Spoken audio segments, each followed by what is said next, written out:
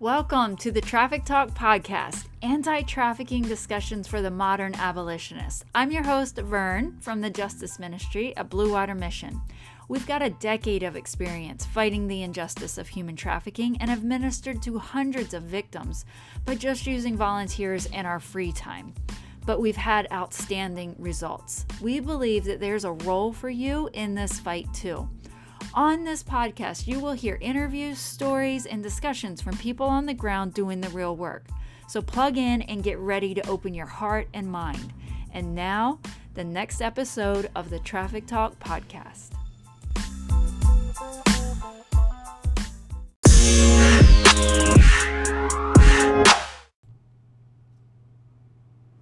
Hey, welcome to episode 3 on Traffic Talk. I'm your host, Vern, from Blue Water Mission's Justice Ministry. In this holiday season, our hearts turn towards caring for one another more.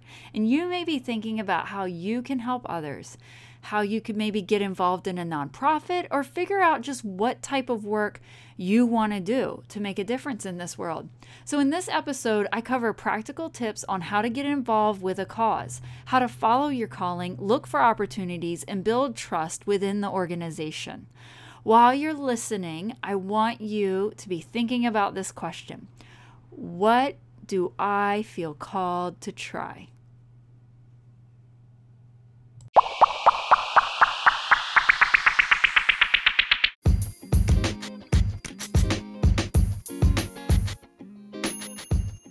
How do I get involved? That is the most common question that I hear, both from people here locally, people across the nation, and people across the world, is how do I get started in doing something with trafficking? A lot of times the frustration is that people aren't sure how to get their foot in the door. So I want to try and talk a little bit about that today and help you figure out and get a sense of what you can do. So number one question that I would ask you is, do you sense that you are called to get involved? Do you feel that this is a calling? Do you feel this strongly in your heart? Because if it is, that's important. So there's different levels. There is, maybe we just think like, oh, this is an awful cause, like this is an awful issue that's happening, human trafficking or whatever it is. And you feel like, oh, I don't want this to happen in the world. So how do I do something about it? That's great. There's deeper levels where people feel it really stirring in their gut. They feel like, it's coming up in their mind multiple times a day, or over the course of several days out of a week. Like it just doesn't go away. It's always coming back up. It may be something that they have felt coming up as a repeated pattern throughout their life, like maybe over years they felt like it. So asking yourself those kinds of questions of like, how deep is this sense? How deep is this calling? Gives you an idea of maybe what depth and what level of involvement you want to get involved with right away. The next question that I would say that you want to ask yourself is, what do I envision when I think of getting involved? Like, what do you see yourself doing? Do you see yourself sharing meals with others? Do you see yourself like teaching or leading something like more educational or instructional with survivors? Do you see yourself like championing for laws? Do you see yourself, doing letter writing campaigns like advocacy and lobbying and that kind of thing, right? You want to think about like, how is it that you see yourself? Is it leading people through an art exercise? Is it praying and interceding, mentoring, meditating, doing fun activities? Like, what is it that you envision yourself doing with others? If you haven't envisioned anything yet, then maybe sit for a couple of seconds, and just, quiet your mind, let kind of the busy thoughts just fade away and think about the issue of trafficking and ask yourself, like, where do I see myself? Where do I see myself playing a role in this? And just not looking at things as good or bad or as, well, if you see something, then that definitely means that's what you have to do. But it's more of just like, letting letting the visions present themselves to you, like giving God an opportunity to speak to you, to be quiet, to listen to what is going on, and to see what your spirit says, to see how God is leading you, that kind of thing. So do a little exercise around that and then write it down. And it doesn't mean that you have to do those things. It just means that those are options. Those are good ideas for you to pay attention to and see if you see confirmation in it and see if you see a repeating theme. Next question I would say is, who or what organizations or what friends of yours, like who's active in your area? Like who can you partner with? Who can you start with? And you may already know of a ministry, like our ministry here. If you're, in Honolulu, if you're around us and you're trying to figure out how to get involved in your day-to-day life, kind of thing, or maybe you're in another church, maybe you're located on the mainland in the US, maybe you're located somewhere else across the world. But it's just looking into who's active in your area, in your church, in your small group, in your book clubs that you're a part of. Like, who do you know that's already doing something?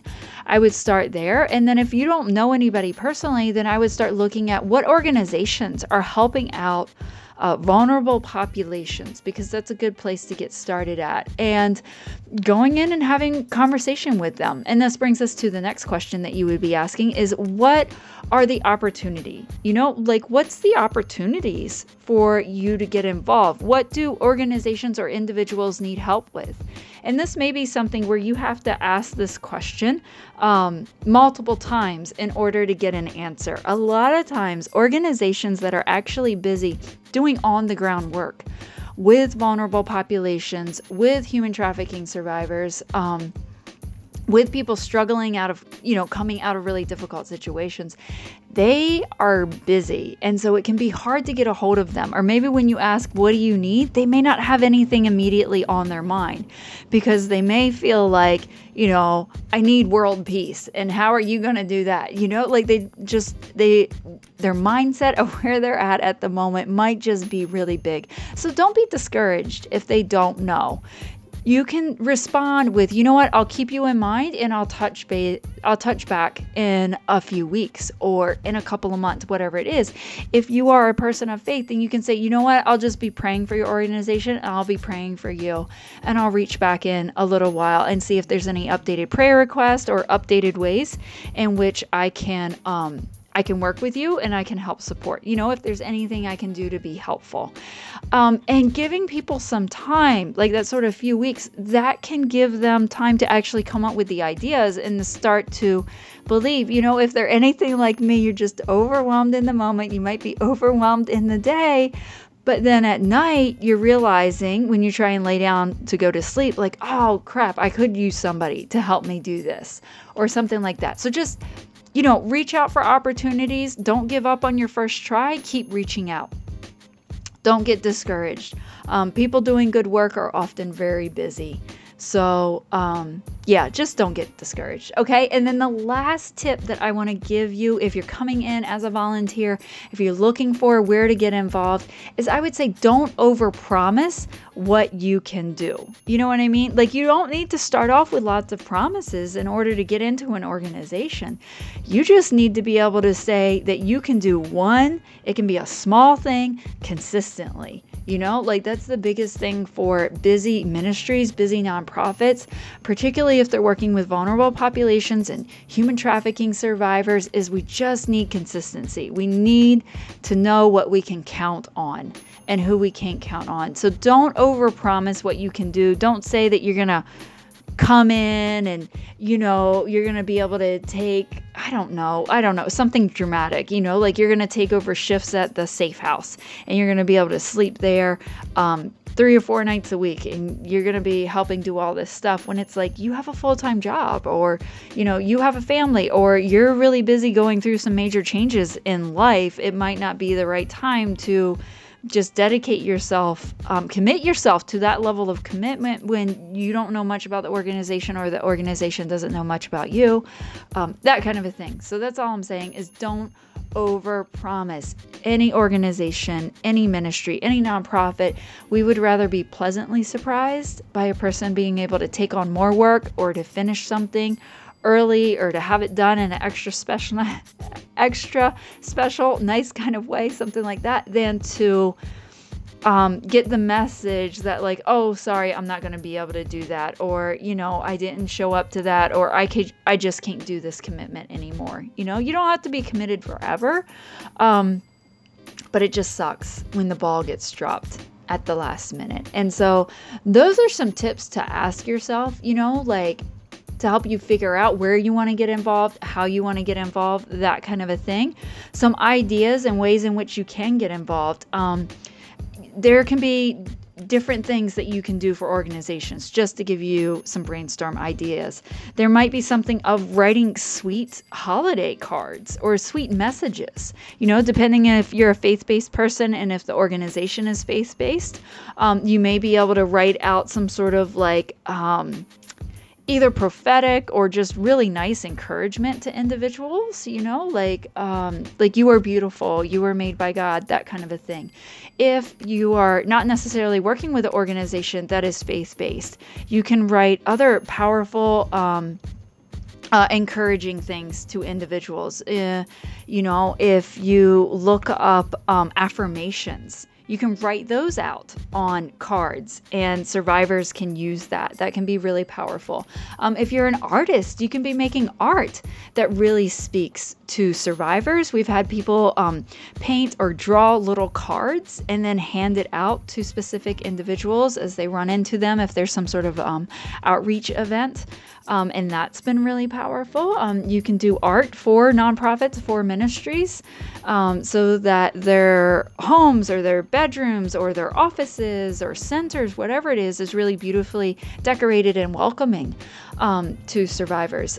You can get involved. There may be outreach events or opportunities. There may be legislative events or campaigns that you can get involved with. There could be letter writing campaigns, going out to government officials or agencies or to lawmakers and that kind of stuff. You can be pulling together that information. There could be administrative options that are available. There could be social media positions that are available, like helping an organization start their Instagram account or staying on top of their Facebook account, responding their Facebook page and responding to different messages and inquiries and making sure that there's interesting and relative content being put out, that kind of a stuff. So, there's mentoring opportunities. There could be GED, like tutoring opportunities with survivors. There's all kinds of things. Sports activities. Here in Hawaii, we talk a lot about hiking and going to the beach and that sort of outdoor things, but there could be indoor opportunities. There could be opportunities to do a yoga class, to interact with animals. I mean, there's just a million things that could be helpful and interesting. Skills building, all kinds of things like that. You've got some sort of gift that would be helpful to others. And surely there's an organization out there and a way for you to apply it. So I would just encourage you to be thinking about your own gifts, but be thinking about creative and out-of-the-box ways that might be a real blessing to individuals that are going through a healing journey, or to the leaders of organizations or the employees of certain nonprofits, that kind of stuff, that are really doing a lot and getting involved in individuals' lives. You may not be able to get in and do direct mentoring, but you may be able to support those that do, or you may be able to support and encourage a safe house, something like that. So anyway, point being, there's a lot of things that you could possibly do. I just ask that you go through those questions to ask yourself. Don't get discouraged when you're reaching out to organizations, but keep going. And lastly, don't overpromise what it is that you can do. If you are looking for ways to get involved and you want more help in brainstorming this, you can get into our free resource that we created for everybody. It's called Protecting the Vulnerable. And you can jump into that. It's a mini course, so it's got videos and it's got worksheets to kind of walk you through where you're at, whether you're here on the same island as us, you're on a different island, wherever you are in the world. Like, how do you start recognizing where the vulnerable people are in your community, and how do you connect with organizations that might already be working with them? So there's a lot of great information in there. I encourage you that if you are looking for how to get involved, that you jump into that. And like I said, it's totally free, and we'll put it in the show notes for this podcast on our blog, so that you can find that link and easily sign up and get involved and get active. Okay, I hope you guys are having an awesome day, and I'll talk to you next time. Bye.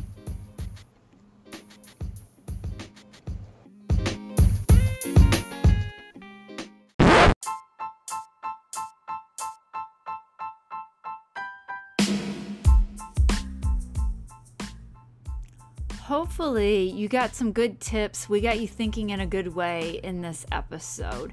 Now, we didn't talk a lot about how you can specifically get involved with Blue Water Mission and our justice ministry, but I can tell you one easy step for you to do if you want a deeper dive is to grab our free resource on protecting the vulnerable. It's got videos and it's got worksheets to really help you apply this to your life right away. You'll get on our email list too, which makes it really easy to connect with us and let us know that you're interested in getting involved. But maybe more importantly, more exciting, I think, we've got crazy cool stuff coming in 2019 that can really launch you into justice work. So I would love for you guys to get on our email list, grab that free resource. And then the other thing I want to say, of course, if you're enjoying this podcast, then drop us a review, give us some stars, recommend Traffic Talk to some of your friends, let the world know that we're out there, you know? And if you are listening to us on Anchor, the Anchor app, then you can actually call back in and leave us messages, ask questions, that kind of stuff. And we'd love to hear from you.